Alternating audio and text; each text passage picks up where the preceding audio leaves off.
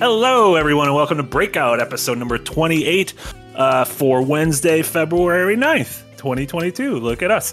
My name is Marty Sleva, and as always, I'm joined by Casey Wosu and Nick Calandra. What's up, guys? Morning. Hey. Yeah, look at that. We're hitting a bunch of mornings in a row. Like, we're on time weekly. This is great. I'm really proud of us. I can't believe we've almost done 30 episodes of this already. I know, that's crazy, right? That is crazy. That's almost been, it's been over half a year. We should get some sort of award. Do they give an award for consistency? Give us a Webby. Do they still do Webbies? Okay, here. I have a Blue Moon cap. That is I'll put a hole through it and you can put it around your neck. Also, I think you're getting a little ahead of yourself to say we should get an award for consistency. Let's just be proud that we've done like 4 shows in a row.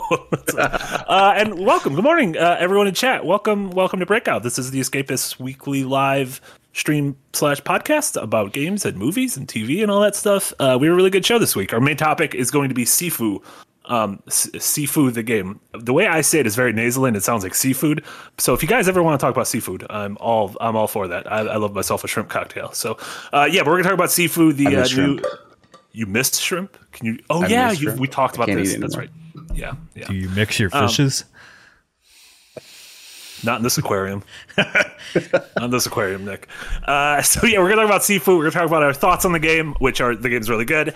And then also a lot of the conversation surrounding the game, including that dastardly conversation about video game difficulty that seems to crop up. Well, it crops up now, and I'm sure it'll crop up in like 3 weeks once Elden Ring comes out. So, we have that to look forward to. First we'll talk about, we've been watching and playing a bunch of other stuff, but how are you guys doing? What's going on aside from not being able to eat any shellfish? Well, before we get to that, don't forget that your super chats support the show, and we'll read them out at the end of the show. So if you have any questions, thoughts, or things you just want to tell us, feel free to send those in. I did forget that. That is absolutely something I forgot. So I appreciate you stepping in. I had it all planned out, and then we started talking about seafood. Well, that was my fault as well. So I don't know. Everything's fine. It's fun. Kind of just went off on your own there. Yeah, I screwed the Sifu pooch. Breakout. How are you guys doing? All right. So if you want to get started on like stuff we've been watching and whatnot. Hell yeah. I've started catching up on Euphoria because the internet likes to fill the air with memes and references, and my fiance can't take it if she's not in the know. So we had to start down that road. Really, really enjoyed the first season of that show. If you don't know, it's a HBO drama starring Zendaya, who is a high school drug addict. Like, she does all the drugs nearly OD'd and has been on the road to recovery. She meets a new student who is a trans person, and they hit it off, and it's kind of like her anchor to keeping her sober. And basically, high school is a wild, dangerous place because all her classmates are like very deranged and problematic people for the most part. So season 2 starts off like very wild. Like, it's a big house party, and honestly, like, I was a little unprepared because like I loved the first season, but I don't know, season 2 starts off like just really, really driving home the fact that these are very problematic children. Like, they are high schoolers at the end of the day, and I'm like, is there any high school on the planet that is as obscenely crazy as these children and their high school? Like, their life problems, like the stuff they do, like the amount of freedom they seem to have to just like throw wild parties and have sex all the time is like, was this anyone's actual high school? Not Wisconsin. It seems kind of, not Wisconsin. Not Wisconsin. It just seems very, very out there. And if that's gonna bother you, then it'll probably put you off on the show. But if you can kind of get past that and just be like, all right, well, this is a very hyper realized version of like maybe some high school issues, then you can really start to see like how not cool, but like how interesting like the characters are and how they're kind of diving into these kind of social pressures that teens go through today, but just in a very over the top manner.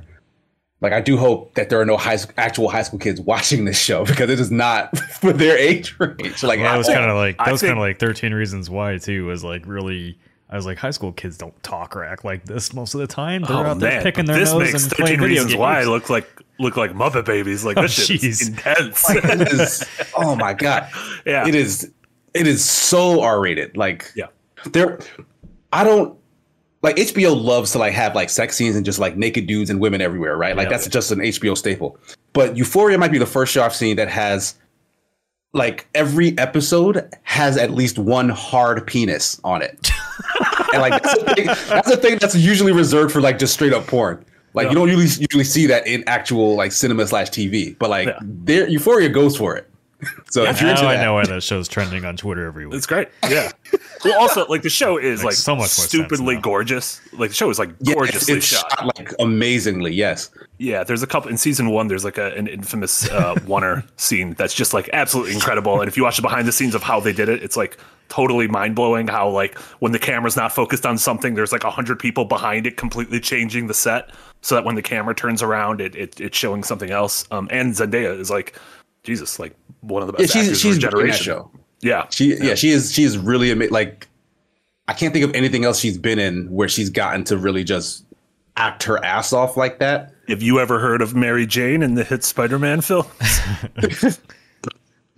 Like no shade to the Spider-Man films, but she's kind of just being she's good, but she's kind of just being like her. You know what I mean? And we've said this before, but like actors, they get to a certain level and like they just kind of hire them to be themselves on screen. Mm-hmm. Zendaya is one of those actors who has kind of achieved that very early on. Like she's never really playing a character, but like the person she plays, which seems to be her personality, is always like very fascinating to watch. And like Zendaya as a crackhead is actually very compelling. Like she's very likable despite being like, would you stop doing drugs? Stop doing drugs. Think of your mom and sister. So I've been thoroughly enjoying it. Like I'm mad that we're watching it in pace with the weeks, because as soon as we catch up, I'm gonna be like mad that I can't continue to binge. Mm-hmm. Yeah, it's good stuff. But yeah, I've been watching lots of Euphoria. Euphoria is the show we're talking about, in case anyone was coming in late. Yeah, on the home box office. Euphoria, the show with fantastic cinematography and erect penises, apparently. At least one every episode, and that's a breakout guarantee. Oh, man. Can that be the name of the episode? No. Probably don't name that the name of the episode. No. Probably don't name that the episode. Yeah, let's not do that one. Speaking of full frontal nudity, Nick, you've been watching Reacher. That's a bad name to follow up on that. I didn't know the show starring the big buff North Dakota boy. Yes, I have been watching the new Amazon original Reacher, which is based on Child Lee's books, not Tom Clancy books. As Lee Child, don't say Child Lee.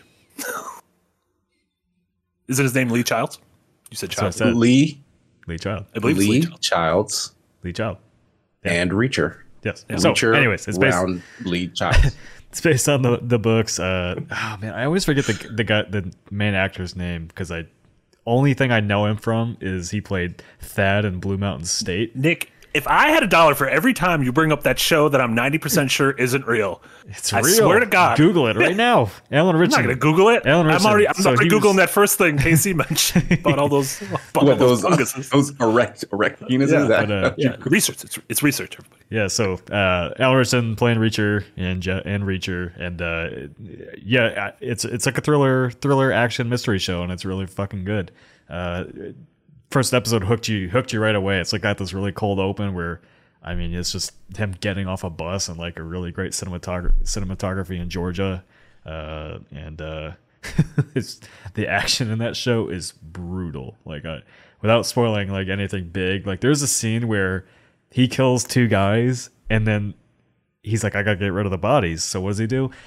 Throws all 3 of, well, there's already a body in the trunk of his car. So then he throws 2 more in the trunk of the car, and he can't fit the guy in. So what does he do? He takes the guy's legs and just snaps them and folds him into the car. See, that's what Tom Cruise could have never done that. Yeah, little itty bitty Tom Cruise can't snap a man's legs. So they it's just really brutal action scenes, but like the mystery is really good, and the cast is fantastic. It's so well acted. I don't have anything negative to say about the show. It's been the first show that I've like just sat and could not stop binging until I'm done with it. Like I'm gonna wrap it up today after starting it 2 days ago. So what is Jack Reacher about though? It's like a spy. He's like, what is? He's like ex-military. He's like got this real great sense. I've never read the book, so I'm sure somebody in chat's gonna correct me. But basically, like he is just like this out of this world investigator, but also like giant badass that will just break your neck because he doesn't like you. Like he's I haven't, like I said, I haven't read the books. I don't know the whole character. I'm kind of learning as I go, but yeah, I mean, think about like basically a more brutal version of like Mission Impossible or something like that. Maybe not even that. It's a lot more grounded than Mission Impossible. I'm not sure what would be the best way to. Is it like? Did you ever see that movie Walking Tall? Like they made a remake with The Rock 15 years ago, where he's just like a dude who comes back to town and has to beat the shit out of some dudes.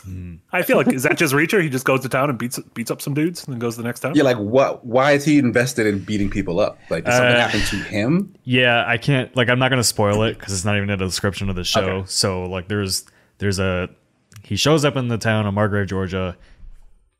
He's there for like a weird reason at first, and then the mystery kind of keeps unraveling as you go. It's like a little bit of a detective mystery with a lot of great action scenes in it. So it's that's really all I can say about it without spoiling it, because like the characters. Yeah, it's only been out a few days, so we don't have to. It's only been out for 4 days, so the character show is like, the character interactions are. I don't know. It's just got that like the ensemble cast that just works, and it's like just set in Georgia, and so like it does tackle some like interesting like racial issues and everything too. With one of the chief detective, he's black in Georgia, and so that's kind of covered a little bit, especially in this town of Margrave, which is not very kind to people, African Americans. So it's I would just give it a watch if you like detective and action shows. I can't say anything more than that. Nice. But like people didn't like the Jack Reacher movies with Tom Cruise because Jack Reacher as a character is like supposed to be huge, buff, and just destroy everything. And then you cast Tom Cruise who's like shorter than me. I still thought those movies are okay. I think they're okay. Yeah, I mean, Tom Cruise would probably kick the asses of anyone who thought Tom Cruise wasn't big enough. Like, I'll say that much. Like, he'd probably beat all their asses up. I mean, because Tom Cruise is insane. He'll be like, "Oh yeah, I'll break my ankle and then continue to film because I'm a crazy man." And Alan Richardson, like him and John Cena are like two of the most built men I've ever seen on TV, outside of like The Rock. He's a big dude. Yeah, like I kept thinking that the whole time he was playing Hawk in the Titans, that DC show. Mm-hmm. I think we brought the show before, and you were like, "That's Hawk," and then we found out it wasn't Hawk. That's the only place I've seen him in. But like even then, I was like, "Yo, that dude is like big as shit." Yeah, I had no idea he was in other shows because I only had seen him in Blue Mountain State. Damn it, Nick! And call it BMS. Whatever. That dude has that sounds way worse. Having now seen him in this though, like I was shocked at the range that he has as an actor. So actually, he's in Titans. I kind of want to go check that out just to see what he's doing in that show. Probably the same stuff. Just punch people in the face real hard. Snapping a man's legs in half. Good with me. Yeah. Speaking of John Cena, I'm all caught up on Peacemaker. That's a really great show. Yeah. I like it. I like it better than Suicide Squad, and I enjoyed the Suicide Squad movie. But I feel like the serialized format of the show allows the story like more room to grow, and I'm really enjoying spending time with like the supporting cast and everything. And yeah, John Cena is great. Mm-hmm. Yeah, his dad really fun to watch. His dad, incredibly racist. Turns out the T-1000 from Terminator 2, very racist, shockingly racist. John Cena's a lot like Alan Richardson, where like I had no idea he had the range of that kind of acting range. Like, Yeah, I think sometimes we think. Go ahead. No, I was just gonna say he's always been delightful in anything he's acted in. Like he's had like little cameos in like other comedies. Mm-hmm. Like he was in like an Amy Schumer comedy, he was in a Tina Fey comedy. And like they have him play like these ridiculous characters, but he's always like very fun to watch in those roles. Yeah, fun. But in this one, like he's got like an emotional core that I wasn't expecting from that kind of actor. In Peacemaker? That I think he's doing really well. Like I think he's really sold it. Well, and he also seems like, you were talking about the Zendaya thing earlier, Casey, about how she kind of got cast as like a version of herself in a lot of things, and that it's really charming, and I like watching that. But I feel like the same thing is happening with The Rock. Like I can't pick a movie where it felt like The Rock played a character other than Dwayne Johnson. Yeah. Right. Whereas like John Cena, like this is showing like he's playing this dude is like completely despicable, but also like James Gunn's writing is like really sharp and funny and calls out a lot of like the macho bullshit sort of stereotypes. And it's like, like I don't know, presenting like really interesting like dialogue and everything, and about like Asian Americans and stuff. Like there was in the last episode this really funny exchange about one character used the term Oriental, and the other character was yelling at him for that, and like why it's not proper to use anymore. Politically correct. Yeah. And so I thought it was really great. It's just shockingly violent as well. So yeah, good stuff. There's a lot of good TV on now, and there's Book of Boba Fett. I haven't watched the finale today, so we're not talking about that. Well, I said there's a lot of good TV and Book of Boba Fett, so that's my review of the finale. Yeah, I gotta catch up on that. I like that Boba Fett. My favorite Boba Fett is when he tried to do something good in Return of the Jedi and then got knocked into that monster's mouth. So he should have just stayed there, in my opinion. But that's just my opinion. Should have just been digested in there. But yeah, there's so much good TV on. Man, Attack on Titan, caught up on that. I'm trying to get caught up on Demon Slayer. Ooh. I'm gonna start Demon Slayer soon because people are starting to like post shots of like the super hyper animation stuff. Yeah, and I think it's in another one of those like 4-episode battles. Like there was, remember in the first season against that like spiderweb dude, there was like a 4-episode battle scene. Yes. I think there's like another one going on. Like just the coolest animated fight scenes I've ever seen. Like that and My Hero have like been raising the bar. Like they keep one-upping each other with stuff like that. And so like I'm very excited to go back and catch up on all those because I've saved them. I put them to the side and have not watched anything, so I can just binge straight through. And I'm getting close to time where I'm going to go back. Did you watch Mugen Train, the movie? Yes, I did. Went to theaters. I risked COVID and all that just to see those anime boys. Yeah, it was my first COVID movie as well, and then they like put it all in Funimation, awesome. And I was like, "What the fuck? Why didn't I just wait?" But no, it's fine. I didn't get COVID, in theory. Yeah, it was good. There's a lot of good entertainment stuff. All the Oscar nominations came out. You guys see any of those Oscar movies? No. You saw Dune? I did see Dune. I'm sure I've seen a couple of them. I can't believe Macbeth wasn't up for Best Picture. Macbeth was. I mean, they probably saw that story before, so I've seen that story a bunch before. It's a remake. I was kind of underwhelmed by the Coen, the single Coen. I don't know what you call a Coen brother. The one Coen Macbeth. Denzel got nominated. Denzel was great. Denzel's always great though. That doesn't really count. But yeah, a really good slate of movies. A bunch of stuff people probably haven't seen before. Dune is obviously the big blockbuster in there. There's Nightmare Alley, the new Guillermo del Toro movie, West Side Story. I haven't seen that. I need to go see that. Nightmare Alley. It's on HBO and Hulu now. Oh, well then I'll probably just wait for the 4K release because I'm a 4K snob. I don't know. You can watch it on 1K or whatever HBO and Hulu are now. Yeah, all sorts of good stuff. So we'll probably have more of a discussion on the Oscar stuff for the Big Picture, or not Big Picture. What's our movie show called? Your feature presentation. Big Picture is another movie podcast I listen to. I like the podcast so much I pretend I'm on it. It happens. Yeah, you just sit there and talk at the screen, and they're like, "Why can't you hear me?" Yeah, no, it's totally fun. They don't have a live chat, so I just type my chats into a Word document and then send it to them. They have not. You get escapist articles. They have not yet, exactly. Have you guys been playing any video games? Do you guys like video games? I think we've all been playing Sifu, so that's a good segue into that topic. Yeah, I don't have anything. Sifu's our main topic. I thought we were going to talk about other video games first. We haven't been playing anything Casey, else. you reviewed Ali Ali World before. Yes, I did. In between the last episode and this episode. Why don't you tell the audience about it? Oh, you know what? You're right. Yeah, I didn't get a chance to actually talk about Ali Ali World. I think the embargo was up after the episode. Yeah. It feels so long ago. But Ali Ali World is a sequel. It's like the third game in the Ali Ali series. Mm-hmm. It's about skateboarding, but it's 2D. So you're like, it's more of a platformer than anything. Like it masquerades as a skateboarding game, but it's just really like a super fast platformer. You're like skating through like these really interesting worlds. Like they've changed the entire setting. So like if you're familiar with previous Ali Ali games, this is kind of new. Like it has nothing to do with the previous ones in terms of setting. And honestly, I don't know if the previous ones had a story at all, but this one does. It's stupid, the story, but it's also like fun in that they decided to basically Adventure Time everything like your characters are like very cutesy and bright and cheery, and like there are people who are like made out of milkshake or something, and there's like a leaf guy, and they're skate gods, and there's wizards who are skate wizards, and like, it's really really out there. Like it's almost as if skaters like to do drugs. And so like they kind of just merge that aesthetic into a video game, and skaters, it works like a Euphoria High School.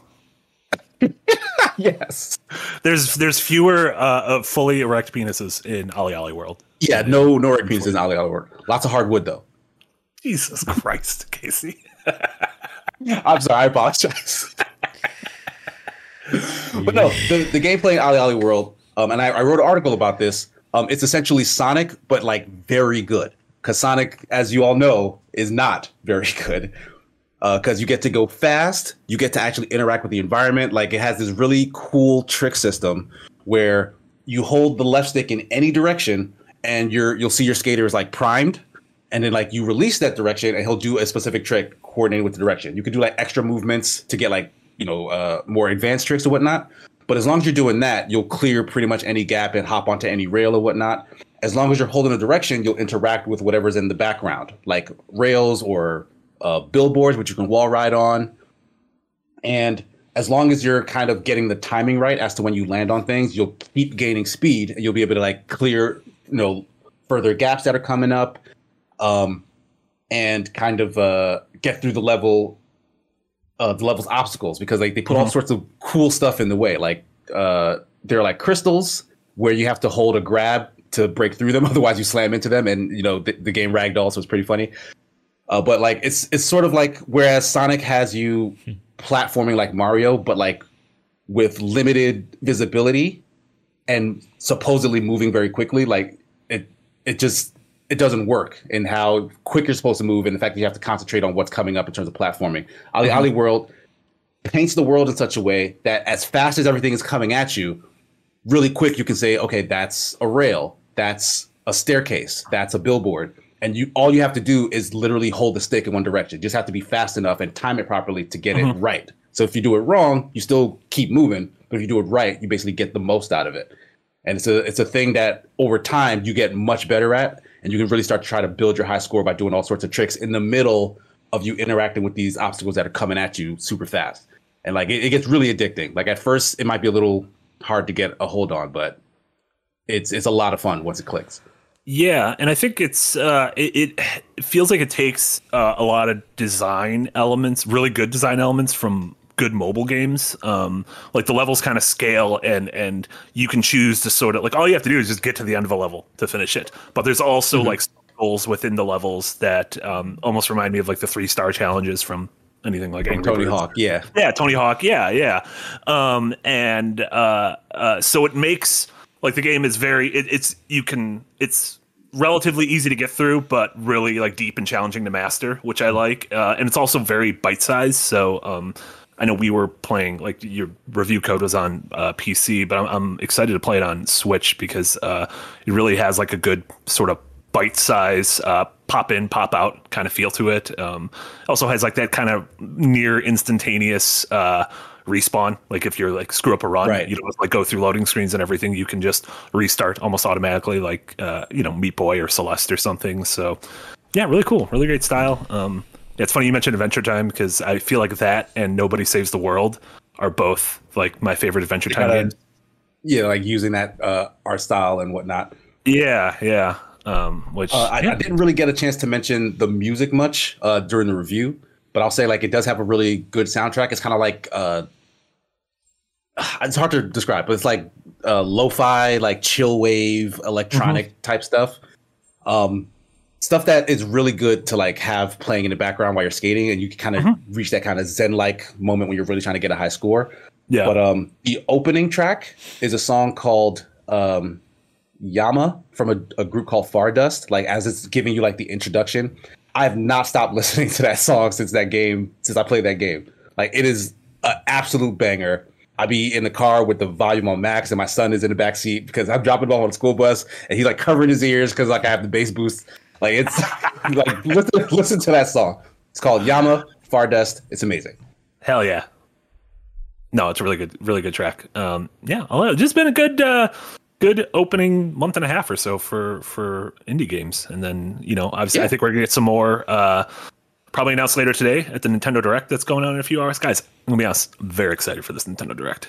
I never know what to expect. Nintendo has a way of dashing all your hopes and dreams. No, this is gonna be a biggie. They're gonna stealth drop Breath of the Wild 2. It'll be great. We should go back to the last time there was a Nintendo Direct. See how you felt about that one. The one in September? Oh, I felt great, aside from specific things. But a lot of it was exciting. No, we're not going to be streaming it because it is during what's post CP. Post CP. Post CP. Yeah, it's at 4 p.m. 4 p.m. tonight. But I'm very excited. I bet if people really want us to do it, we could go. I don't know. We can't compete with our own stuff. What are we doing? This is how the Civil War started. Not everybody watches post ZP, Marty. We could stream it on my personal channel. People really want to come watch it with us, but we're not planning on it today. I think you're trying to use us for your own brand. Nope, I don't have a brand. My brand is Dead Moth. Oh my god, that's so bleak. That's how somebody described my personality on Reddit. Dead Moth. Yeah, you made it to Reddit though. Good for you. I did. I was looking around for coverage of Adventure is Nigh, and I stumbled upon a thread over on the Zero Punctuation subreddit. You're not even in that show. Why are they being mean to you? I don't know. So the topic I saw, the topic was it was a poll on the Zero Punctuation subreddit. What else do you watch on the Escapist besides Zero Punctuation? It's like, what do you think the answer is going to be on a Zero Punctuation subreddit? And then there were like a bunch of nice comments in there. And then the one I read was like, yeah, that Nick guy, he should never get on camera. He's got the personality of a dead moth. I was like, okay, that's an interesting description. Do you think moths are like really personable before they die? Like when they're alive? Like they just kind of flutter around. Way, right? Yeah, I guess I just flutter around. You just flutter. No, you're dead. You just lay there. I poof into powder when I'm punched. You poof into powder. I think your personality is great, and I respect that you're trying to use us for your brand. Yeah. So that's something a dead moth would never do. Dead moths don't have friends. Dead moths don't have friends. No, they die. They die alone in the web of a spider. Yes, as a puffy ghost cloud. As a puffy ghost cloud, yeah. But in conclusion, I think the Nintendo Direct's gonna be sick. I think we're gonna see Kirby Fish. I think we're going to see the Advance Wars men break the Geneva Convention and launch missiles. I think we're going to get a new Fire Emblem game. Ooh, I think we're going to get all sorts of stuff. I'm very excited about the new Fire Emblem game. Yeah, time will only tell how that works out. Yeah. How are you guys not excited? Is it because you've been scorned by them time and time again? It's Nintendo. Yeah, I wanted a Switch Pro. I haven't forgotten. I don't have expectations for these anymore. Oh man, I think it's gonna be great. Everyone mark it down here. It's gonna be great. And then next week the show's gonna start. And I'm just gonna be smoking a cigarette and be like, I was wrong. They did it to me again. They did it to me again. Shiggy. That's why I call Shigeru Miyamoto. We're on nickname basis. Yeah. He calls me M Dog. It's weird. Speaking of video games, let's get to our main topic. Sifu. No. We need to get noise machines so we can have like a main topic sound. We'll just bring Jack in. Yeah. No, I will have you smash it off screen again. So I was talking earlier about how there's like a big flood of really good games right now, especially indie games, and we got another one just a few days ago in Sifu, the newest game from Slowclap, the developer of Absolver. And if you've been online at all in the last week or so, you've probably seen a lot of folks gushing over this game because, well, it's just like, from its reveal, the game is like stupidly gorgeous. Its combat is really great looking, very deep, and also very difficult, which opened up a whole other bag of worms. And then there's been some sort of heated and interesting discussion over the representation and being able to accurately portray other cultures in games. So there's a whole spider's web of stuff to talk about here. But let's just start with the game itself. Casey, you reviewed it, so what are your thoughts on Sifu? I loved Sifu. I thought it looked really cool when it was revealed, but to be honest, I wasn't really expecting a ton out of it. Like, I didn't think it would be anything particularly special. But I was very wrong because I did not realize how much I missed like those classic arcade beat 'em up games. Because like when you're a kid and you're going to like something like Chuck E. Cheese or like some kind of arcade somewhere, that's always the kind of stuff you gravitate with. Especially me who had brothers. Like those are like 4-player machines. We play like the X-Men beat 'em up, the Simpsons beat 'em up, Maximum Carnage, like all those. Oh, I thought you were going to say beat 'em ups. I thought you were going to say with your brothers, you just played 4-player in real life beat 'em up. Oh, we do that too. you knocked over the trash can and found like a giant turkey leg to eat for full health. No wonder you're nostalgic for it.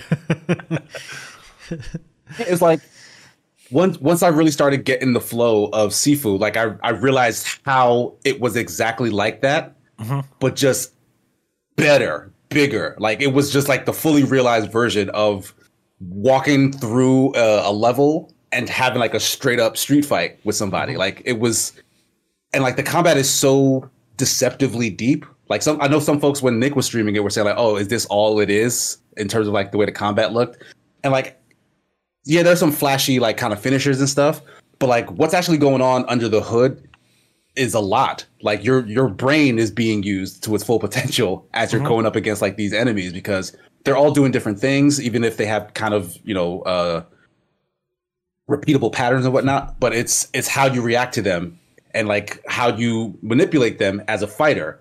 Like, cause you can move them all over the place. Like you can throw folks after you've parried them. You can sweep people's legs to put them on the floor. You can throw objects at them. You can dodge objects that are coming back from you. Like there's so much happening at any given time that it really is like a skill challenge and a dance to kind of stay unharmed throughout the fight. And then to also like dish out enough damage to put everyone on their ass. So and also like Nick saw yesterday when he was going through the museum area, like they really designed super cool set pieces around the fights. So like the fights stay fun the whole time, but like the environment around you, like where the combat is happening always becomes like a big part of the showcase. So all the fights end up feeling like just far more cinematic than they actually are based on just like where they're actually happening. And like how everyone's dressed, like the background, like it all just really comes together in a really, really fun way that just really does pay homage to like martial arts movies, which is what they were going for.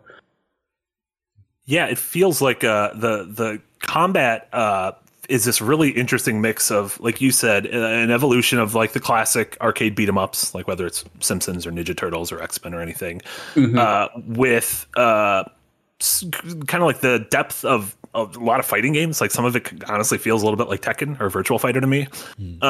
Also with sort of the character action games, like, God of War or Bayonetta or Devil May Cry, even with how you have to kind of mentally wrap your head around, okay, this is the scenario. There's 5 guys. There's a heavy in front of me. There's 2 running up from behind me. And like, in what order do I deal with these threats? And it's just something that you're constantly cycling through. And yeah, it almost feels also like a deeper version of like the Arkham combat a little bit, where you have to play defensively. Like that's your best offense a lot of times is defense, or maybe your best defense is offense. One of them. Yeah, I think someone had mentioned that during the stream. Yeah, like Arkham is like it is defense based, but that defense boils down to a single button most times, right? Yeah. And you see the marker and you hit the button. Like Sifu is also defense and counter based, but they force that they make that part gameplay. Yeah, like you have a lot of options in terms of dodging and blocking and countering. It's not just like in Arkham, it feels like, okay, an attack is coming, so I will hit this button. Whereas in Sifu, you have to be like, an attack is coming. Okay, what kind of attack is this? Yeah, what do I do? Is this something to block, to parry, to dodge low, to dodge high, to move out of the way? Yeah, and it becomes an opportunity for you, because if you do something specific, like if you parry an incoming punch, you can stun an opponent, and then you have options. You can throw that guy into someone else. You can sweep that guy to put him on the ground and take him out of the fight for a while or something. You can push him backwards with a specific move that'll knock him off of a ledge if you're close enough. So like it's this web of opportunity based on what the enemies are doing at any given time and how you react to them. And like that is so much like a real fight that like Sifu captures it perfectly.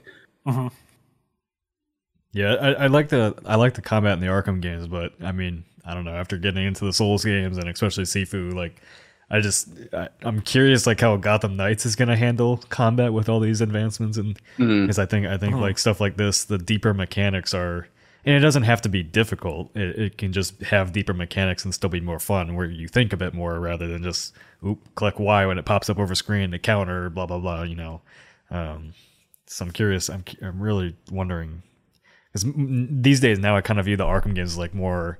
It's just action flash combat is what I would call it. Like it's not a lot of deep substance to it. And then Sifu is more methodical, and like you actually have to plan out your attacks a bit more so that you're not getting surrounded. Because you can get surrounded by 20 guys in an Arkham game and be completely fine. All you gotta do is keep spamming Y. But Sifu, like really, the more I played it, I was like, man, it'd be really cool to get like a Batman game in this style, with this style of combat, or get a John Wick game with this and some guns, and I love Sifu. Yeah, like I had such a good time. Like they really opened the door to like the defensive side of combat in a game. Like combat is usually so attack focused, and usually you like the best thing you'll get is like a roll with iframes or like a dash or something, right? Or a counter like in Sekiro, which again, like From Software would basically let you get a little bit more engaged in the defensive side by making you focus on countering the whole time. Like take an active part in not getting hit.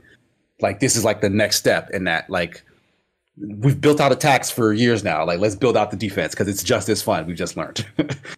Yeah. Sekiro did an amazing job of that, of like, forcing you to think defensively, which is I think what makes that game kind of stand apart from previous games.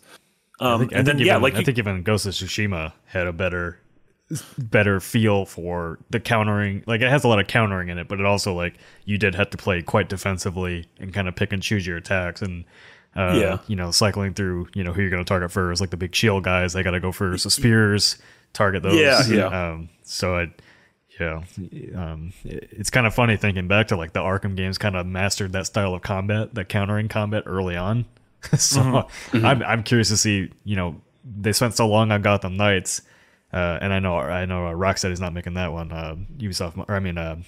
Warner Bros. Montreal is making that one. But I'm curious if they've kept up with the trend, or if they're gonna do kind of what they're just known for and good at. Well, and especially with Gotham Knights, both I guess Gotham Knights and Suicide Squad are both being built around 4 distinct characters. So the idea of are these characters going to play very differently? Obviously, from what we've seen from Suicide Squad, someone like King Shark's going to play very differently than Harlequin. But I'm curious if in Gotham Knights we're going to see the same thing. And I think it is. Yeah. But it's safe to say that I feel like a lot of these games' combat systems we're talking about used like Arkham crawled so these games could fly, kind of thing. Arkham sort of laid down the groundwork of what a lot of modern character combat should be, unless you're doing sort of crazy Bayonetta stuff. And the other thing you guys mentioned about Sifu, which I think the game is stunningly gorgeous, and I think it does a really great job of having sort of traditional, set pieces where you beat up guys in a drug lab, or beat up guys in a museum, then Adam L made a good point. I was wrong. Assassin's Creed is the one that started that counter combat maneuver stuff with your first Assassin's Creed. I think Arkham made it much more Arkham made it better. Creed version. Assassin's Creed 1's combat, if you go back and play that today, is no good. Yeah, it's not great. It wasn't great then, honestly. No. Yeah, but I guess you didn't have a lot to like compare it to. And I guess in Assassin's Creed in those early games, like you weren't supposed if you were surrounded by 4 guys, like you did something wrong. Like you didn't do the assassination. I just ran into the towns and took out all the guards. In Assassin's Creed 1? Yeah. Your Altair did not follow the creed. No, well. I was a brawler, not an assassin. Yeah. But yeah, the things that stand out to me in Sifu, and the stuff that I'm going to remember it for, is like the incredible moments where it like dips into kind of magical realism and fantasy. And it happens especially in boss fights, but also like a couple times throughout the things. You'll either like the world will meld into a flashback, or like the first boss of the game, you're fighting him in a drug lab, and then for the second phase of the fight, suddenly this like bamboo forest grows around you, and you're fighting in there, and it's just like each boss has like a really cool and distinct sort of turn halfway through that makes it feel like something completely different. And I think the game is that's kind of hinted at in like the background story. Like there's lore in Sifu. Like it tells you that it's a kind of a straightforward revenge story, and it is, and it has like a fantastic opening. Like there's an article written about it on the site as well. Like it has a really strong opening that just sells you on, hey, I got to get revenge for what has just happened. But if you actually read all those little newspaper articles and like pamphlets and key cards and stuff that he's picking up throughout the thing, you start to see that there's a connection. Like there's more that actually happened in this history that I'm very interested in finding out. Turns out there's a secret ending in Sifu. Oh, cool. Like I did not realize this. I stumbled across it online as I was doing other research and stuff, and now I'm kind of replaying the game again. I won't tell you how you get the secret ending. You can do that on your own. But I'm replaying it again to unlock the secret ending because I desperately want to know the end of the story.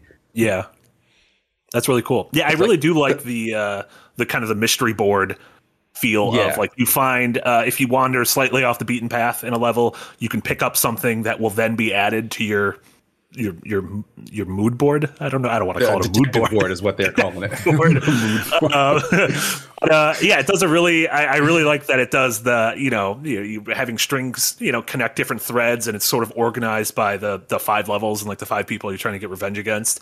But I love that despite the roguelike nature of the game, which is something we can talk about next. I like that there's this element of consistency with the board. And you can find something in like the 3rd level that opens up a shortcut or a secret path in the 1st level.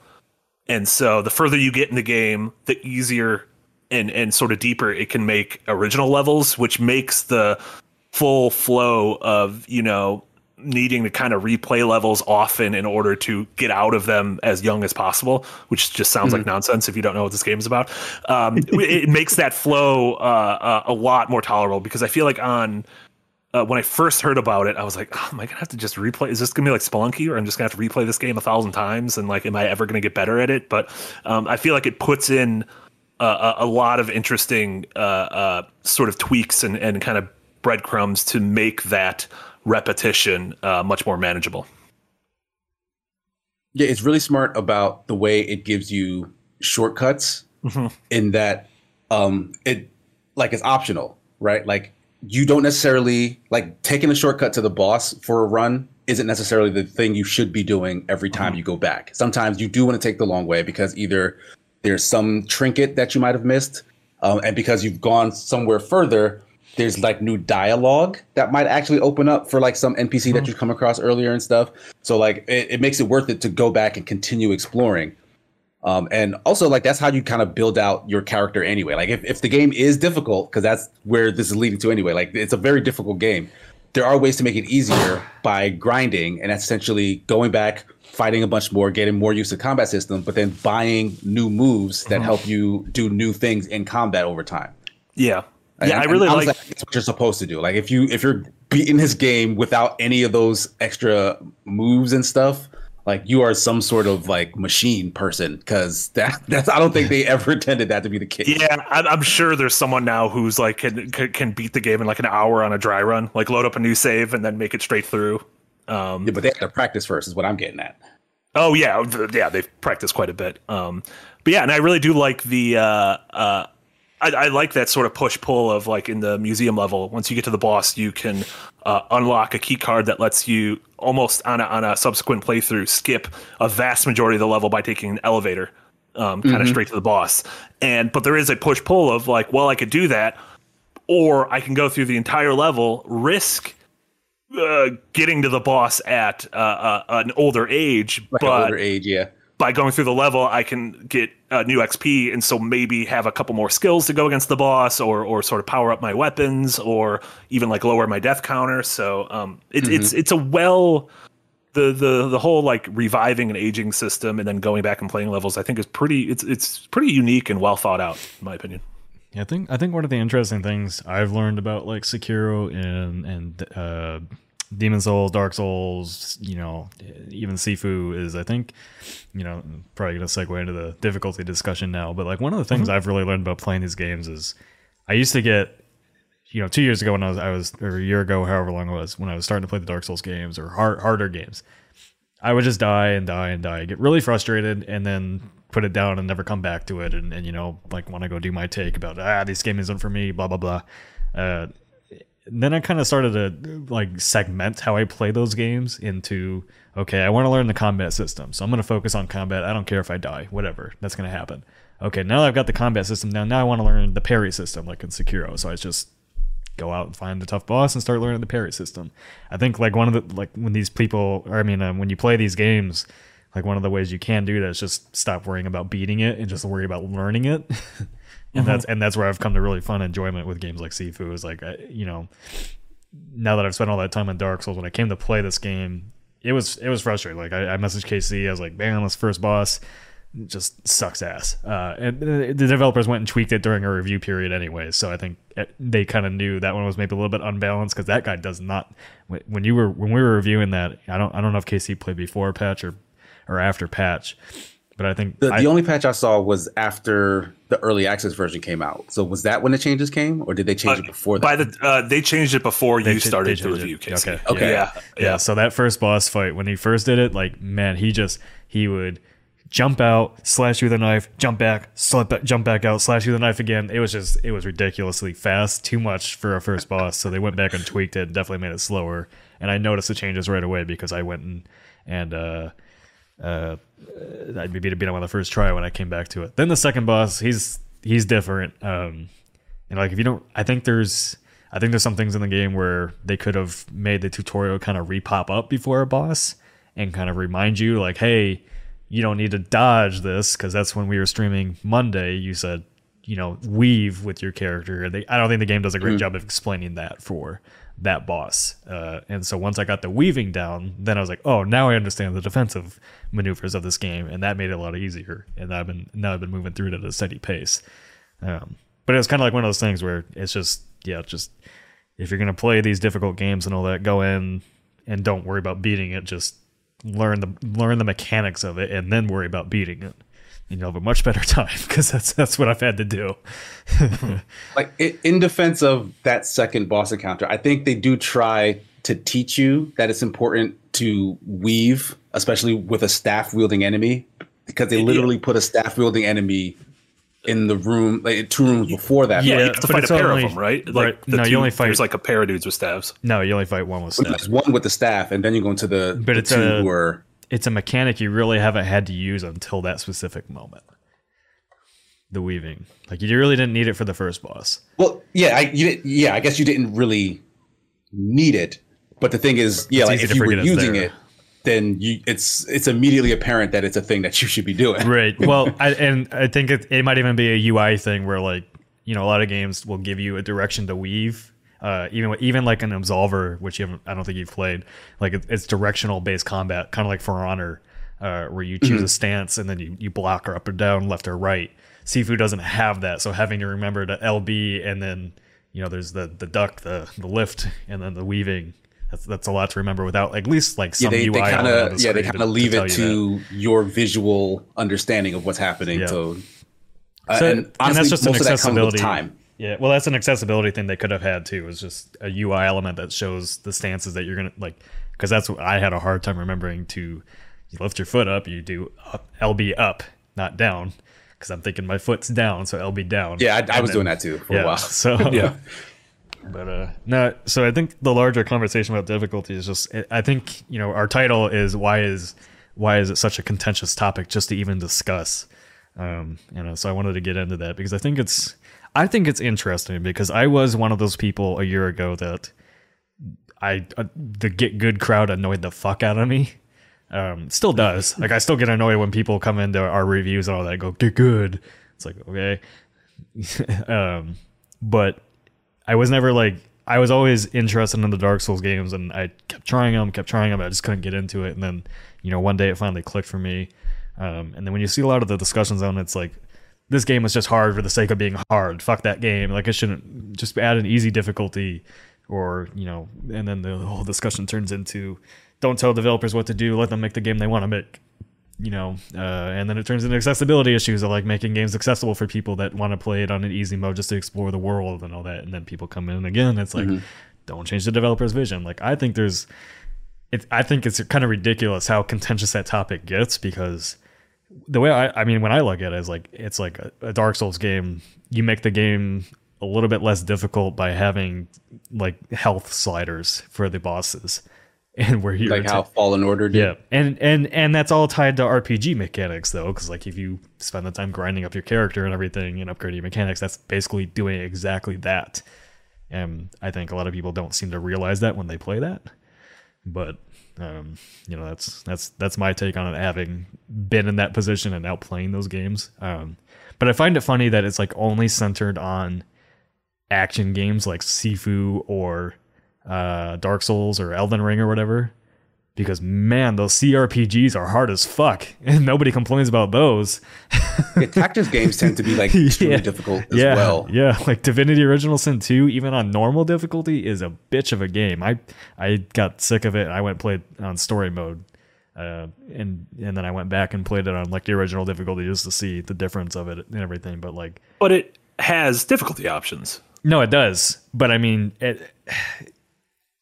the Souls games technically do. That's kind of like they absolutely don't. Like they if you spend your time grinding up your character, that's not a difficulty option. That's absolutely not. That's way different. I'm not saying it's specifically a difficulty option, but it does the same purpose. You level up your character, you damage the enemies faster. It's the same thing as reducing a game from normal to easy. You get higher hit points on normal and easy. That's not. It's absolutely not the same thing. It is a very different. How is it not? I mean, I can kind of see what Nick is getting at, but it's work. That's the difference, right? Yeah. Yes. Like, but you can't. But the Souls games you can't play those games without learning the mechanics. So yes, there is obviously there's a difference. Yeah, obviously there's a difference between going out and grinding to make the game easier, but the Souls games are a mechanics based game. You have to learn the mechanics to play those games. That's what they are. In an action game like Bayonetta or something like that, you reduce the difficulty from easy to normal, whatever. You're really just reducing the health bars of those enemies because they balance out the hit points you do on them. Or they balance up your life points and how much damage they take away from you. That's what I'm saying. It's not. I get what you're saying, because like since there is no way to do that in an RPG. Yeah. Well, no, the way to do that in an RPG is to grind, I guess, weaker enemies. But the question is like, what if that's the hard part for people, right? Like some of the lesser enemy encounters can be pretty difficult. For whatever reason, maybe even accessibility reasons, right? Like in games like Dark Souls, like basic enemies can kill you, and if you're gonna grind souls on something that's basically not a threat, that's gonna take you like hours and hours and hours and hours, and like that's probably not fun. So like that is an option in terms of getting to the difficult stuff that everyone else is playing. Like that doesn't really seem like a good solution if you think about it that way. Right. And I don't see a problem in adding, like, the developers adding another setting to a Souls game, for example, where let's just call it story mode, where your character is invulnerable and you get to go explore the world and kill everything, and there's the regular mode for everybody else that wants to play it regular. I don't see any reason why that can't be in the game or why it's a problem. And the people that do, I agree with you. The people that do is like, well, it'll break the game. Like, no, it won't. You still get the normal experience. They can add it in later, for that matter. And games have done that before.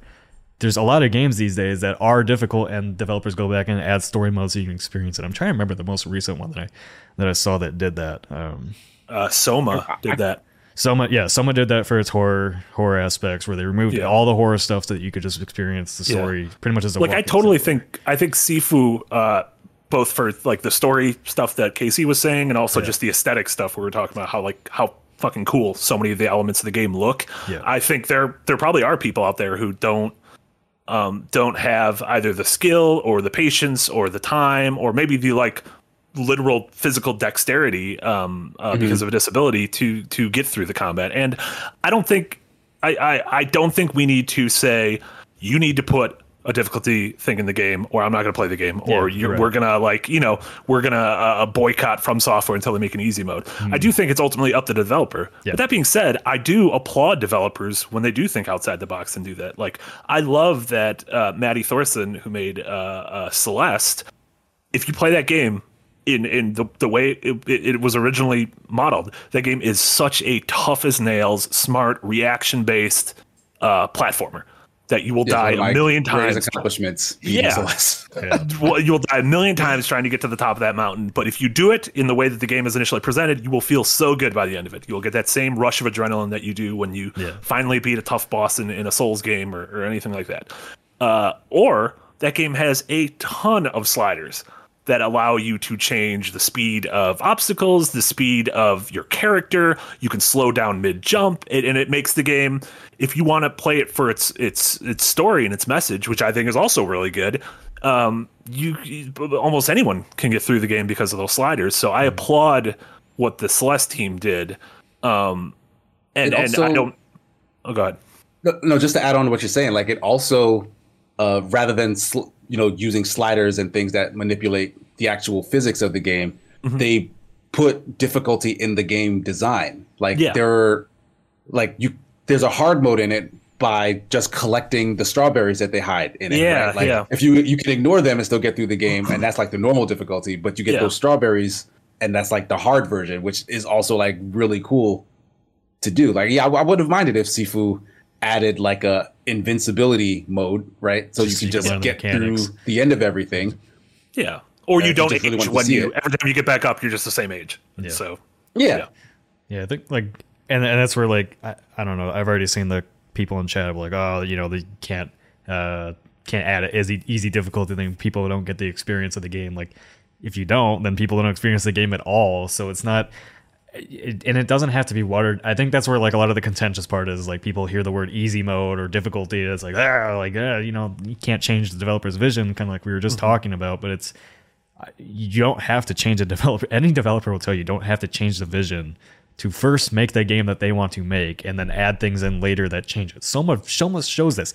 Soma was the last game I thought would ever get a thing where you just remove the horror and still get the same experience. And I played it on both. Yeah. I played it with the horror and I played it without it, and like the atmosphere and everything the game sells it. And I didn't really care for the chase and hide mechanics because it just slowed down my progress of the story. And so like a horror game was the last game I thought would remove that stuff and still have it work. And that I found really interesting. But like I think people get way too hung up on, I want people to experience that developer's vision. I was like, well, some people, like Jack, wants to play Sekiro, but he does not have the reflexes for it. And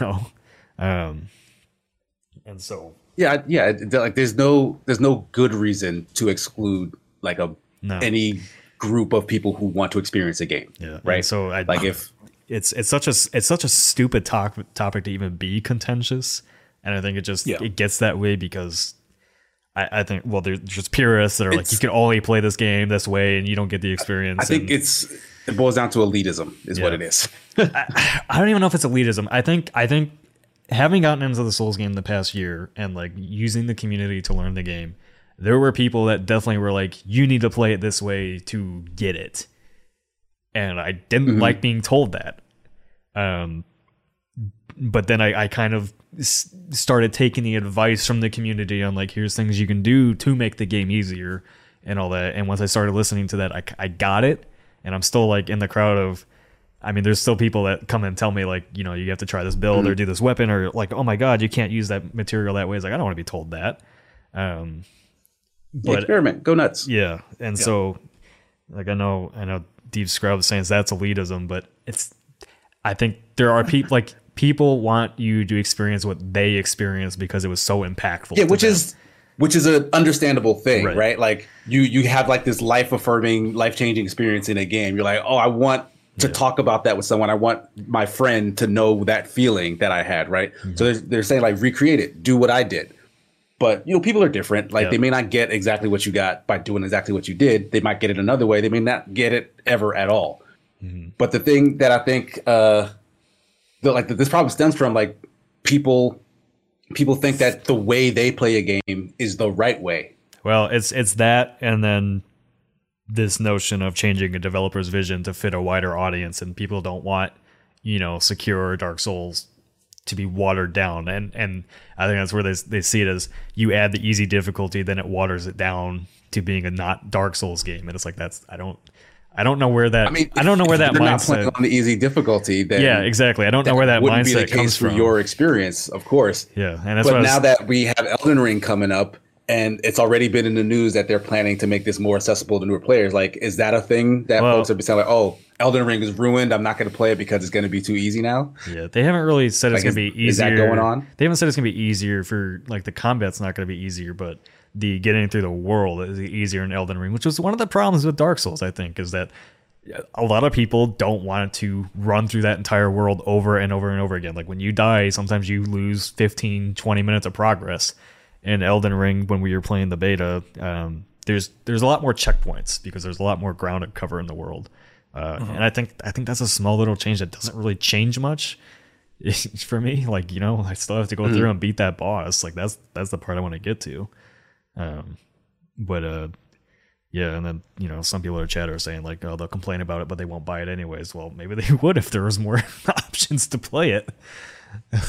Yeah, I mean, my thing is like, I feel like, again, I'm not saying a developer has to do anything. They can do whatever. Yeah. They can do whatever they want. They make their game. They could do whatever they want. Yep. I just assume adding those sort of accessibility options would lead to more sales.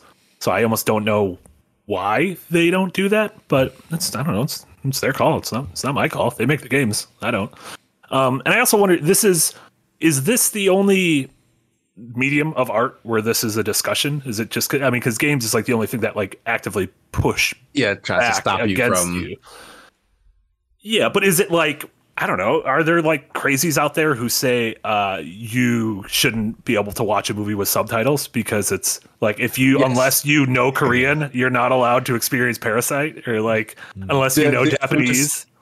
The infamous like subs versus dubs discussion. That's what that is. Is this what this is? What that is. They're like, oh, you need to listen to it in Japanese. Yeah. And read the subtitles because the English voices don't do it justice. They don't get across the same emotion, blah, blah, blah, blah. Yeah. You don't understand Japanese. You don't know how bad or good these voice actors actually are. Yeah. Or is easy mode just like a Sparks note of like a dense Shakespeare tragedy that in like high school I was like, I definitely don't understand this. Just someone teach it to me in regular language. Yeah, well, that's what Kevin Allen literally just said. I was about to say, rewrite a book with easier words. Like that's when I've been reading sci-fi and I'm like, I don't understand a fucking word of these crazy concepts in space that you're talking about. Make this, tell me rock hits planet. Like this. Rock. That's what I want to hear. I like that as a example, but largely because it's not the same. Like that, it doesn't work the same. Like it's not as simple as, like, it's more like this is in a language I can't read. Make it in a language I can read. Think of it that way. Not, you know what I mean? Like it's not vocabulary based. It's accessibility based. Like if I cannot speak a language, you're saying my best bet to read a book is to go and learn the entire language? Like, does that seem reasonable to you? Yeah.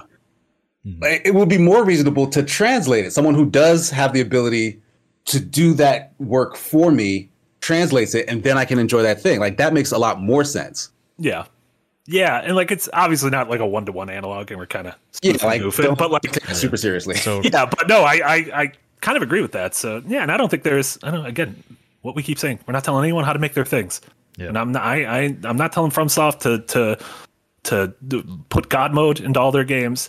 I'm just saying that I think if you did make games more accessible like that, I think you'd ultimately find a bigger audience. And I think there's a lot of people who, for one reason or another, if they literally can't get through a challenge, would be able to experience like the world of Bloodborne. Like Yharnam's such a cool location. Like that's such a cool location, such a cool story, and such cool aesthetics. And I'm bummed that like certain people I know will never be able to experience it just because, you know, they can't or won't be able to get through it. Yeah. You know, and I noticed somebody in chat said like, you know, I think part of the reason it's contentious is because a lot of times when people do ask for these changes, it does come off a bit as demands, as like, and I don't like that personally. Like I've, you know, having done the documentaries and been entwined with developers and everything, like they don't want to be told, you know, what to do on their vision. Like it's their vision for their game, but you know, I think that is a big part of where it does become contentious, is where people that don't play the games and haven't taken the time to maybe understand them complain about them, and that I understand. And maybe I didn't a year ago before I played Dark Souls, because like I said, I'll keep rehashing it, is that I was somebody that just thought those games were difficult for the sake of being difficult, because I did not have the patience to sit down and actually learn them until I streamed them, and then had people actually helping me out with them and getting me through that. And so when it does come off as like, this game has to cater directly to me so that I will play it, that I can see as being contentious. And so like I think a lot of it's just, it really does boil down to that, is when like we need better ways to communicate.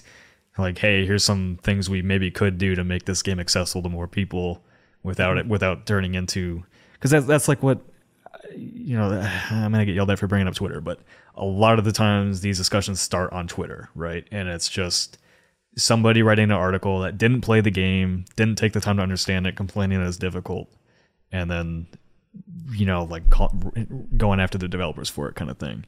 Yeah. Nick, we made it an hour and 5 minutes, and then you brought up Twitter. Well, I mean, that's where a lot of these discussions start. So our Twitter handles are below us. It's going to come up, but you know, and then those. Anyways, I see it as like a snowball effect. It's like those articles come out, then the YouTubers come in or like defend the games that they love because they've spent a lot more time playing those games than maybe the traditional press has, and then it just keeps cycling through. And so I know we're gonna say the same thing with Horizon, because it's Forbidden West, because I'm watching my girlfriend play that right now, and I forgot how difficult that game can be. Your girlfriend played the new Horizon? Your girlfriend's playing the new Horizon before we are? The old one.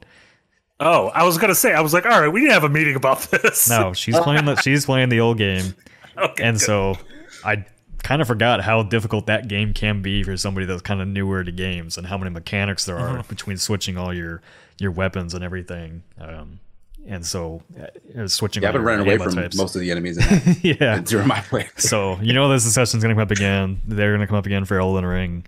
It's all gonna be the same stuff. Like, it's up for Sifu right now, when I think Sifu, like, in my opinion, Sifu just needs some more UI elements, and that will basically get people over all that hurdle of difficulty in that game, because it's not that hard. I don't think it's really that difficult once you learn the mechanics of it. Yeah, it takes practice, but I like, the thing is, it always slides into the disability and accessibility discussion as well, because sometimes it's not about just making a thing easier. It's like, okay, the fact that someone's hands don't work the same way as another person makes this kind of game impossible for them to play.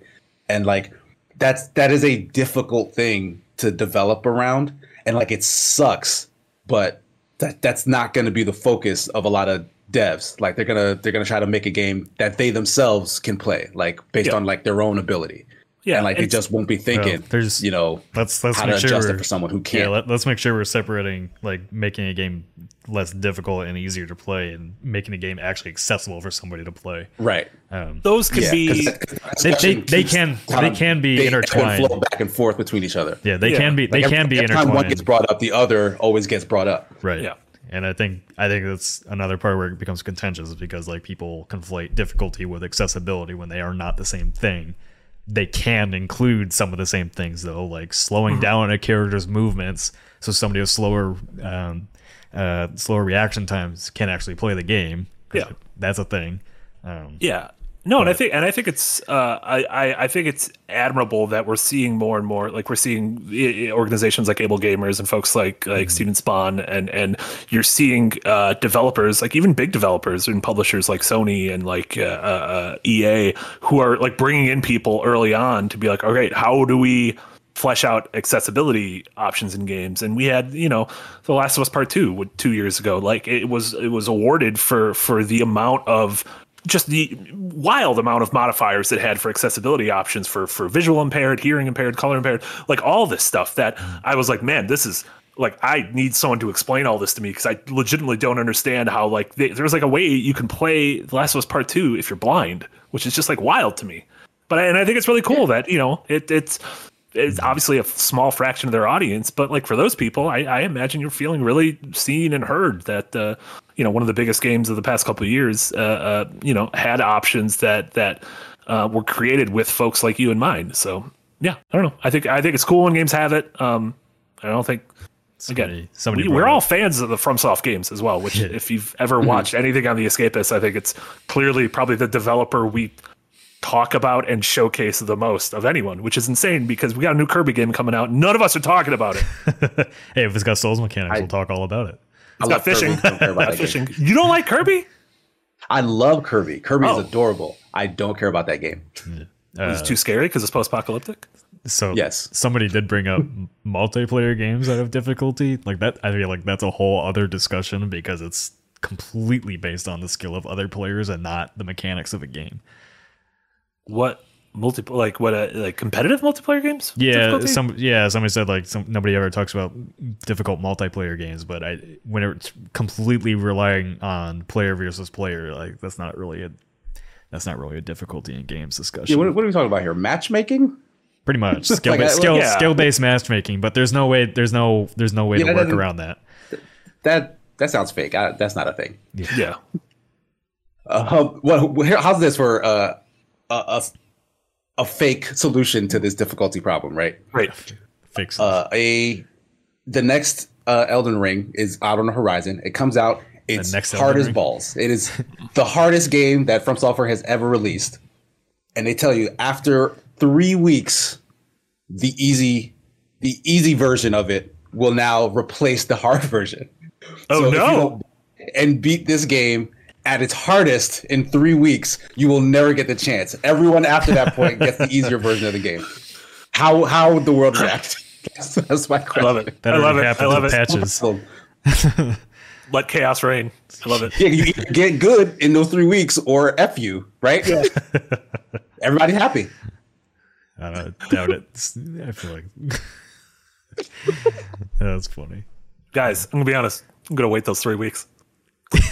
I'll see you guys in April. I'm gonna love playing that game in April. Nope. I think I made a good point yesterday though about like difficult games. Like if you have the ability to play it like I do, they could be great for creating content from, because boy do people like watching you fail. But they also like watching you overcome your challenges. So maybe instead of writing the articles complaining about it, get on a stream and start learning the game and let people laugh at you and have fun with it and get better at it. Everything doesn't have to be about content, Nick. Yeah, everything's about content. My brand, Calandra. Everything's about content.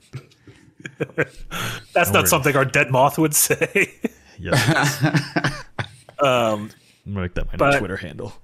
Yeah, I think in conclusion, Sifu, it's a really good game. I think everyone should check it out. It is kind of tough. I wish the game had a demo. I think it'd be cool if they put like a little demo. I think every game should have a demo though, because I think especially when it comes to tough games, it had a press demo, so like it should have a demo. Yeah, and the press demo was like it was the start of the club, and it didn't make it to the boss of the club. It was like the first. Yeah, it was like half of the club. Half of the club. Yeah. So yeah, I don't know. That's another thing. I just missed the 360 era when you were like legally, they had a gun to your head and you were forced to do a demo. That's what we need to do. We need to hold guns to developers' heads more to force them to make demos. Don't do that. I don't want to do that. Also, people are angry that the game's not on Steam, and so I kept seeing that. Like, just buy. Like, if you want to play the game, buy the game on Epic. Like, what are you doing? Although maybe it's an accessibility thing. You only want to have one thing on your computer, so maybe we shouldn't be judgmental. Remind me when they complain about Microsoft being a monopoly, but they only want one place to buy PC games. Like that's what's going on, Nick. Like, I fully support putting your money where your mouth is. Like, don't support bad decisions in video games. Like, if you don't want to see less of a thing, don't spend money on it. But this is like the opposite of all the stuff you want. Like, people hate exclusivity, but you only want Steam to have all the games on the computer. Like, what are you talking about? What's going on here? The Epic Game Store has a lot of problems. It's not great. It's missing a lot of features. No, I know. Well, it does for some people because they only. I mean, like I said, the reasons I saw. I understand the hypocrisy of it, but I hate the same. Yeah, the reasons I've seen are stupid. That's what I'll say. That's what you have. GOG. I haven't seen a good reason for not diving into the Steam, the Epic Store ecosystem. I'm not gonna. People are already being annoying in chat about defending Epic Game Store. Shut the fuck up! It's a game store. It's got problems with it. Talking about buying a game on it. If you don't want to buy the game, I think we need to support scrappy indie developers like the creators of Fortnite. Yeah, and yes, H. Khan says EGS is still better than the Microsoft Store. Yes, the Microsoft Store is awful. I can never get the Xbox app to work on my computer. Exist? It's just on the Xbox store, but I can never get it to work like it's supposed to. It's awful. It's awful. Yeah, and it being awful has nothing to do with the fact that that's where you buy the game. If that's what the game is and you want to play that game, tough titty. No, wait a year if you want. Tough titty. Speaking of Euphoria, that show's got a bunch of tough titties. Yes. And I don't want to hear about Epic bribing devs to have exclusive Epic Game Store releases, because that's what every platform bribing. Holder, it's paying them so they can make the game. You know nothing, chat. Jesus. It's paying money. These games wouldn't exist without some of those deals. It's a contract. Like what? Talking about. Anyway, we are way off in breakout territory for topics, so I don't even want to get. I don't want to talk about the Epic Game Store because it's the most annoying conversation ever. I think we need more bribes in games. Personally, I think bribing is the root of creativity. Yes, and Ali Hashone calling me out for saying shut the fuck up about Epic Game Store. I literally just said that there's problems with it. I don't want to talk about the Epic Game Store. It's all stupid. Also, there's a bunch of, I don't know, they put a bunch of free games on it. That's neat. Yeah, get your free games. Get them freebies. Yeah. Like the problems with Epic Game Store are that it's not exactly like Steam, and Steam has its own share of problems. Well, so rather than complain that it's not like Steam, tell them what they need to fix. Well, they have been. They're just taking forever on it. They should have launched that store with the features that we're expecting on it. Like let's not give them a pass on that. It's a storefront. It's Steam. If you're going to compete with Steam, launch it with play video games. I know that, don't but really interact with any of their features, to be honest. That's you, but I just features are bad. You don't use them. Same with my PlayStation. I don't hang out on my PlayStation's UI because I don't like their software stuff. I can't. But I'm on my Xbox all the time. Yeah, I just friends hanging out. I can't have any real discussion over Epic Game Store because I don't care, and also the PC subreddit on Reddit is so utterly toxic and awful about the store that I just had noped out of anything to do with that.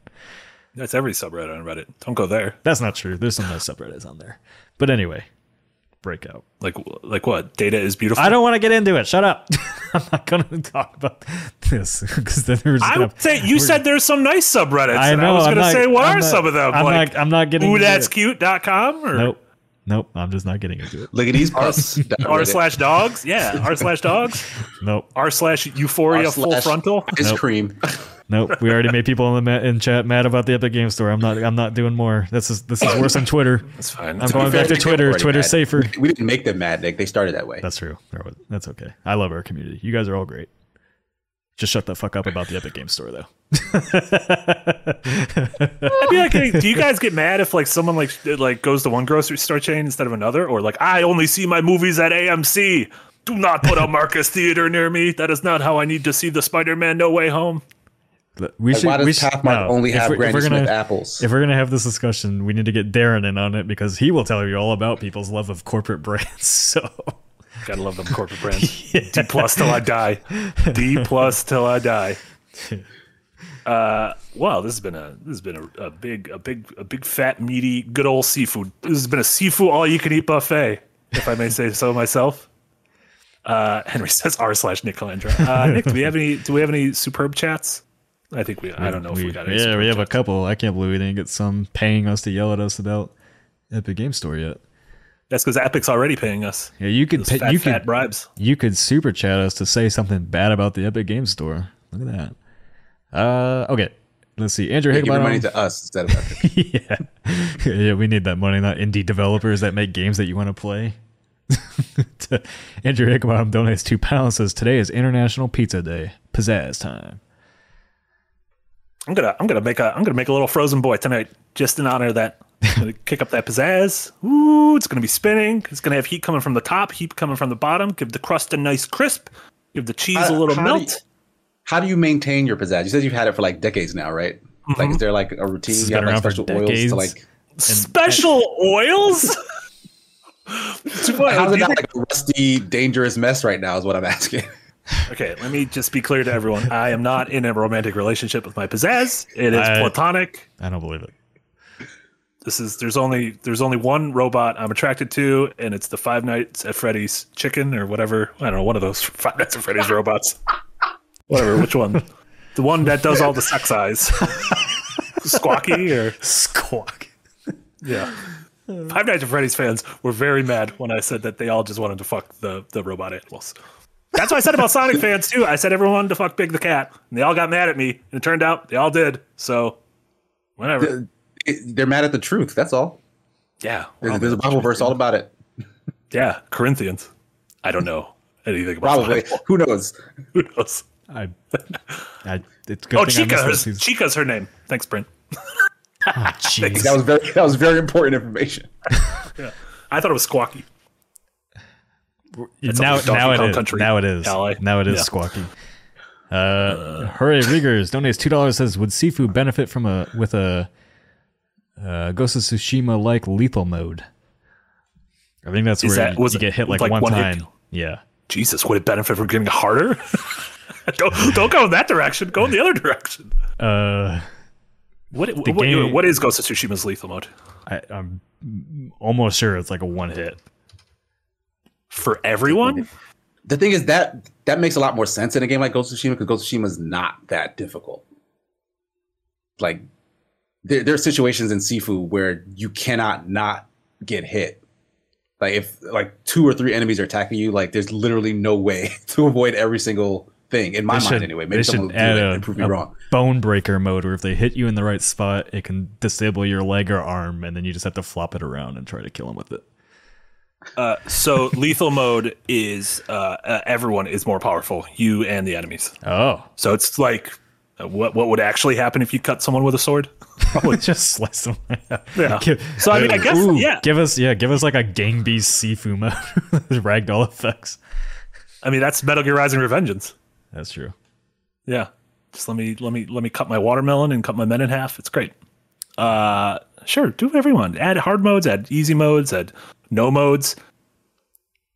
Okay. Just have a mode where it just erases everything off your hard drive. It's fine. Do everything. Not your boss. Like it deletes your game and you have to buy it over. Yeah. B Smart revokes your license. B Smart donates $2. Says I only go to Alamo Draft House. I miss the Alamo Draft House. I miss having one near me. Do you guys have Alamo Draft Houses in your cities? What's that about? Beer? I don't do beer. No, it's a movie theater.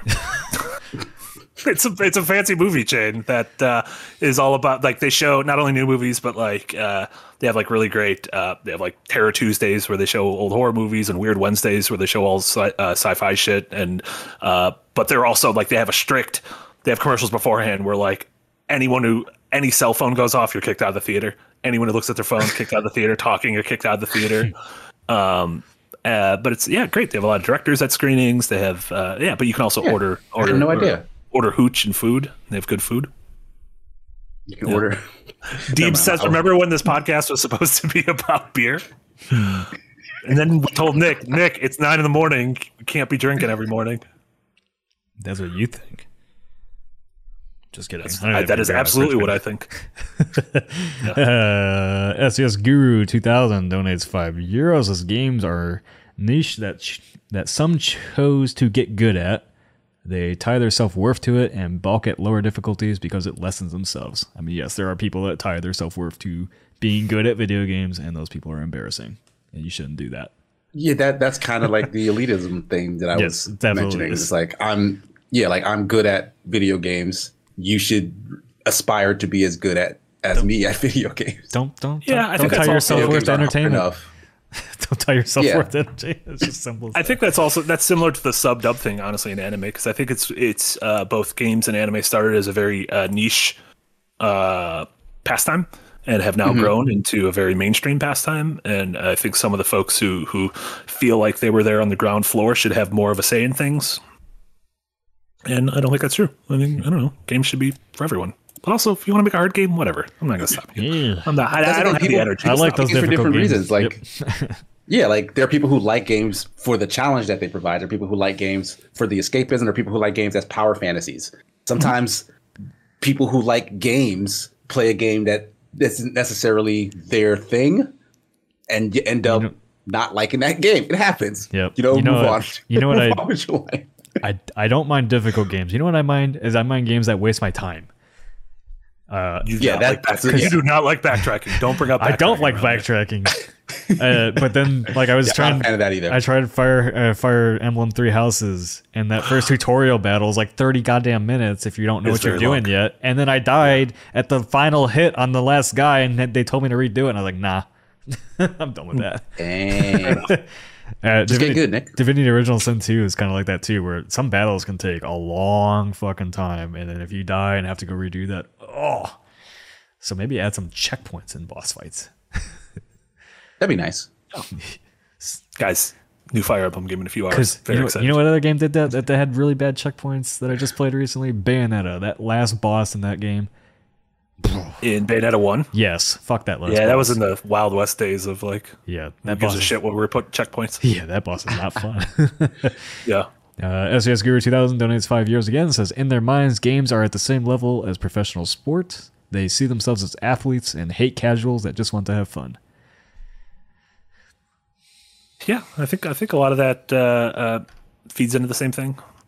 I like sports because I like it when one of the big beefy boys hits the other big beefy boy, but then they all get paid a lot of money, so that's good. Yes. So everyone ends up happy in the end. Yeah, and then there's a commercial for the new Jordan Peele movie at halftime, so it's great. It's a win-win-win for everybody. Yeah. Deep Scrub donates $2, says, I demand that you discuss the Epic Game Store. I demand that no. You demand Deeb's nuts. Got him. Wrecked him. Terrible. Awful. That is terrible. Casey, can we make a pact right now when we play First Class Trouble again to drown Marty again? And this time, this time, I'll throw the life raft, but I'll just barely miss so that he can't reach it, and he's like, can't, it's right there, but he just can't get it. You have control over where you throw the life raft? I thought it was kind of an automatic thing. We'll find out. I mean, I threw it; it didn't go into the pool. Well, Marty was dead by then. I thought you threw my head long been dead. I don't like that my man didn't know how to get out of the pool. That's like some Sims logic where it's like, there's no ladder, how you can get out of the pool? Was there? Use your upper body strength. So I couldn't hear it for sure, but it sounds like in the clip that they added a sound effect that when you drown, that your voice got bubbly. I was gargling mouthwash. Yes, I mouthwash gargle. So that was me. That was so funny. That'd be pretty funny. Also, some of those clips, very funny, but also the audio of us coming through the in-game audio in your game, it just sounds real shit. It's real terrible. I don't know. My favorite part is pushing you in the fire and go, oh God, I'm on fire. Put me out. I didn't see it. I didn't know I got a swift kick to the ass. Like, they should have had a prompt. You want to talk about accessibility in the games, you got to throw up a prompt if I get swiftly kicked in the ass in games. Any game, it doesn't matter what.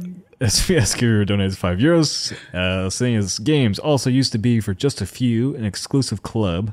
Lower difficulties, inviting more people into their club makes them feel less special. Boom, boom, boom. I was doing finger guns because I agreed with you. Yeah, it's kind of the gatekeeping thing where somebody in the chat earlier, like before we even started the podcast, they're like, gamers failed to gatekeep. I was like, why would you do that? Shut the fuck up. That's stupid. Failed to gatekeep? Yep. Yeah, there's people that legitimately believe that people should gatekeep gaming. Yeah. I call it Helm's Deeping. Yes. Where you think you're safe behind a wall, but it turns out that one Urukai's got like dynamite, I guess, or something. I don't know what Saruman made. I don't know how they had dynamite in that. Yeah, gaming never... No one knows. Gaming wasn't exclusive. I mean, yes, it was primarily around a certain audience, way back when, but gaming has never been an exclusive club. I'm gonna blow everyone's mind right now, and they're probably gonna hate me for it for a long time. Yeah. Gaming. Remember when gaming was like for nerds and stuff, and everyone made fun of people who play video games and whatnot? Yeah. Mm-hmm. Gaming didn't get cool because nerds. It got cool because new people showed up and made it cool.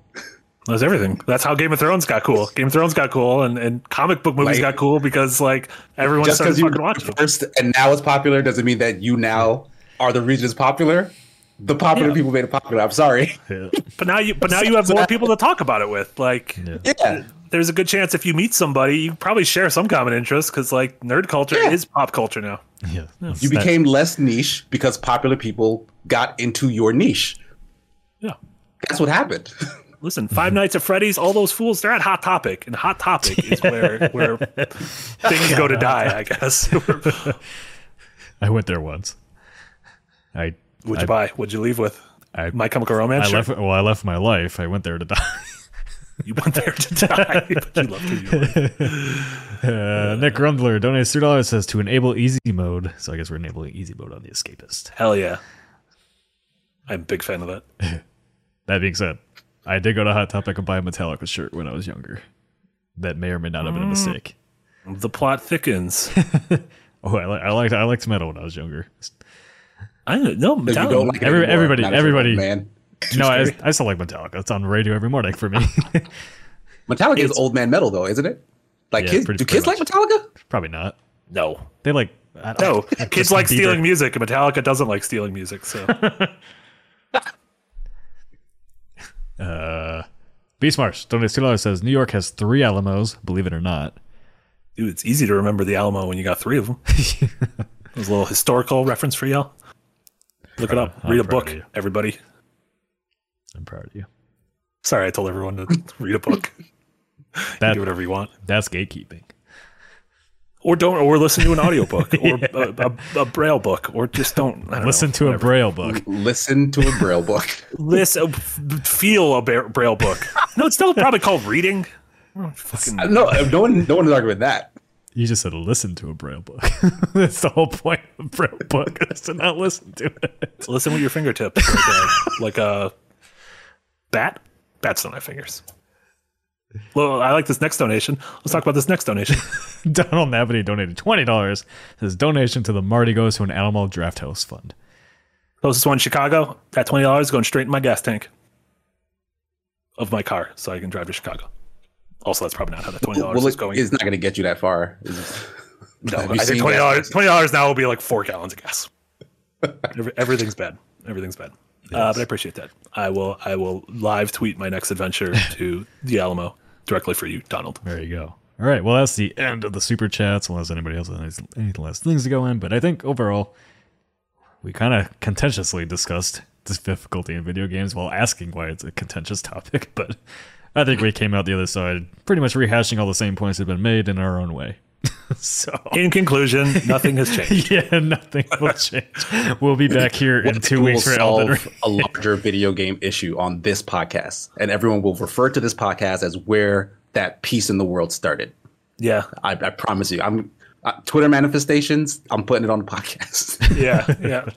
SBS Guru 2000 donated €5 again. Says, "What's your take on Facebook threatening to leave Europe? I hope they do. Can you ask them to leave America too?" Yeah, that'd be great. Can we get both? Can you ask him to leave my crazy uncle? Because they gave him brain worms. I don't want that. I think that's great. I think Facebook's numbers going down is very funny, and I think anytime I watch one of their metaverse things, it looks so shitty, and I find it so funny. Like, it looks worse than Second Life. I don't know how it happened. I don't know. What's wild about that is they own Meta. We're gonna call it that now because it's not Oculus anymore. It's Meta. They own Meta when they're making like the top of the line VR games, and then their own Meta project looks like straight up ass. I don't understand how that happened. Yeah. I like. Also, there was that big story the other day about like the metaverse that they made is supposed to be for 18 plus, and like there's all these kids running around there just talking with adults all willy nilly, which bad, obviously. But then I'm like, aside from like the virtual reality aspect, like that's what happens on Call of Duty and stuff like every day. So I'm wondering. Yeah. Also, I don't think no kids give a shit about the metaverse because they've been grown up with like. No, they do because they can be in VR or virtual reality now. But I don't know. That's interesting. That's an interesting topic I want to dig more into. So I'm like, Casey, does your kid give a shit about VR at all? Has he ever tried VR? No. He's too young to try VR, as far as I know. I think you have to be 13. Not too young for Nintendo Labo. I think he is, right? Also, Nintendo Labo, the VR version of that is not the same as the regular Labo thing, right? That's like the VR thing is a separate thing. No, it's like the same, but you got to build like a little cardboard cutout to put your screen in. It's real bullshit. That's the only bad decision Nintendo's ever made. One and done. Only one. Oh my god. Let me. Can I update your? I can update your Twitter handle to Nintendo fanboy. That'd be fine. You can Shiggy for life. Well, here I heart Shiggy. Yeah. Kirby Shiggy enthusiast. Shiggy Nintendo Bear. Are we done? Fanboy. I think we're finished. Yeah. Okay. Thanks everyone for hanging out with us. Casey, do you got anything you wanna plug? Obviously, Sifu and Ali reviews, which were aforementioned. Check out those video reviews, check out the written piece I did for Ali Ali, starring Sonic. Starring Sonic. That's on the Escapist site. Marty and I will be back doing Dead Space 2, probably the finale tomorrow. So I think we're gonna finish. Well, the art says finale, so we got to play until we're done. I think we'll finish though. We'll probably finish. We have to finish. Right? And outside of that, just check out my Twitch, Sleeping Gears 9. I was playing Horizon Zero Dawn last night. Some of you guys were hanging out with me doing that. It's been fun. I've been running from dinos. Day strong. Hell yeah. That's it for me. You got anything? Good? Yeah, I'm going to assume. Let me check Slack. I'm going to assume Yachts is going to ask me to be on Post EP today for Dying Light 2 because you talked about it the other day with him. So I don't think he wants to ask you again. Well, we also can't. Yahtzee and I can't do two things in 1 week. We've decided that. Oh, okay. We use all of our spoofs and goofs, and I was on slightly something else yesterday, so I can't do it again. So you can't do two things in 1 week. I will remember that on your paycheck. Just with Yahtzee, I do like 10. I'm on a stream every fucking day with one of you weirdos. Yeah, okay. Thank you for clarifying. I stream like 6 times a week together. Thank you for clarifying. Yes, but I will be. I'm assuming I will be on Post EP today. If I'm not, I'll probably be Vi. And then I will be streaming on my personal Twitch channel at Nick Calandra tonight. I'll probably try to wrap up Sifu. Or I may try Lost Ark because I know there's a lot of people wondering about that. Also, there's tons and tons and tons of people watching it on Twitch, so I might as well get in on that. And then other than that, Amazon between that and what was their MMO called? New World. Like those were like those are like two of like the top 5 I think most concurrent games in Steam history. So like, is Amazon here to stay for games? Question mark. Well, Amazon only published that one; they didn't even make it, but. Whatchamacallit, that's and the big thing about those numbers is that it's early access sales for people that wanted to play the game like a few days early. That's not even like when it goes free to play. Not even out yet. Yeah, it goes free to play. Wow. So that's crazy. It's gonna be crazy launch for that. So anyway, I'll be streaming tonight on my own personal channel, and then Jack and I will be back for Today We Play tomorrow, and I have no idea what we'll be playing. If it's my day, I'll probably play Lost Ark. I think it's my day, so I'll probably play Lost Ark. Yeah, because I think last week he played Pokemon. That's when I found out all the cool post-game stuff. Not post-game, but like late stuff. And people are noticing your new tag underneath your.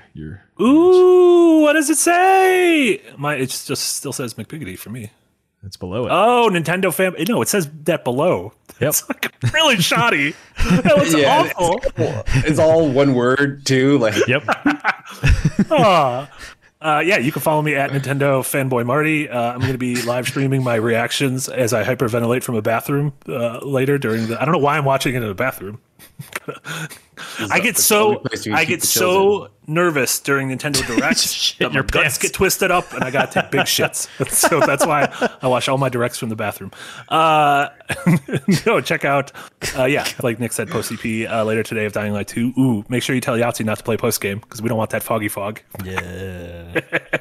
And then like Casey said, we'll be doing the Dead Space 2 finale tomorrow, which I'm super excited about. And then Friday, episode 2 of Design Delve with J-Mate and myself. We're going to be back. It's going to be a bit later. It's going to be 5 p.m.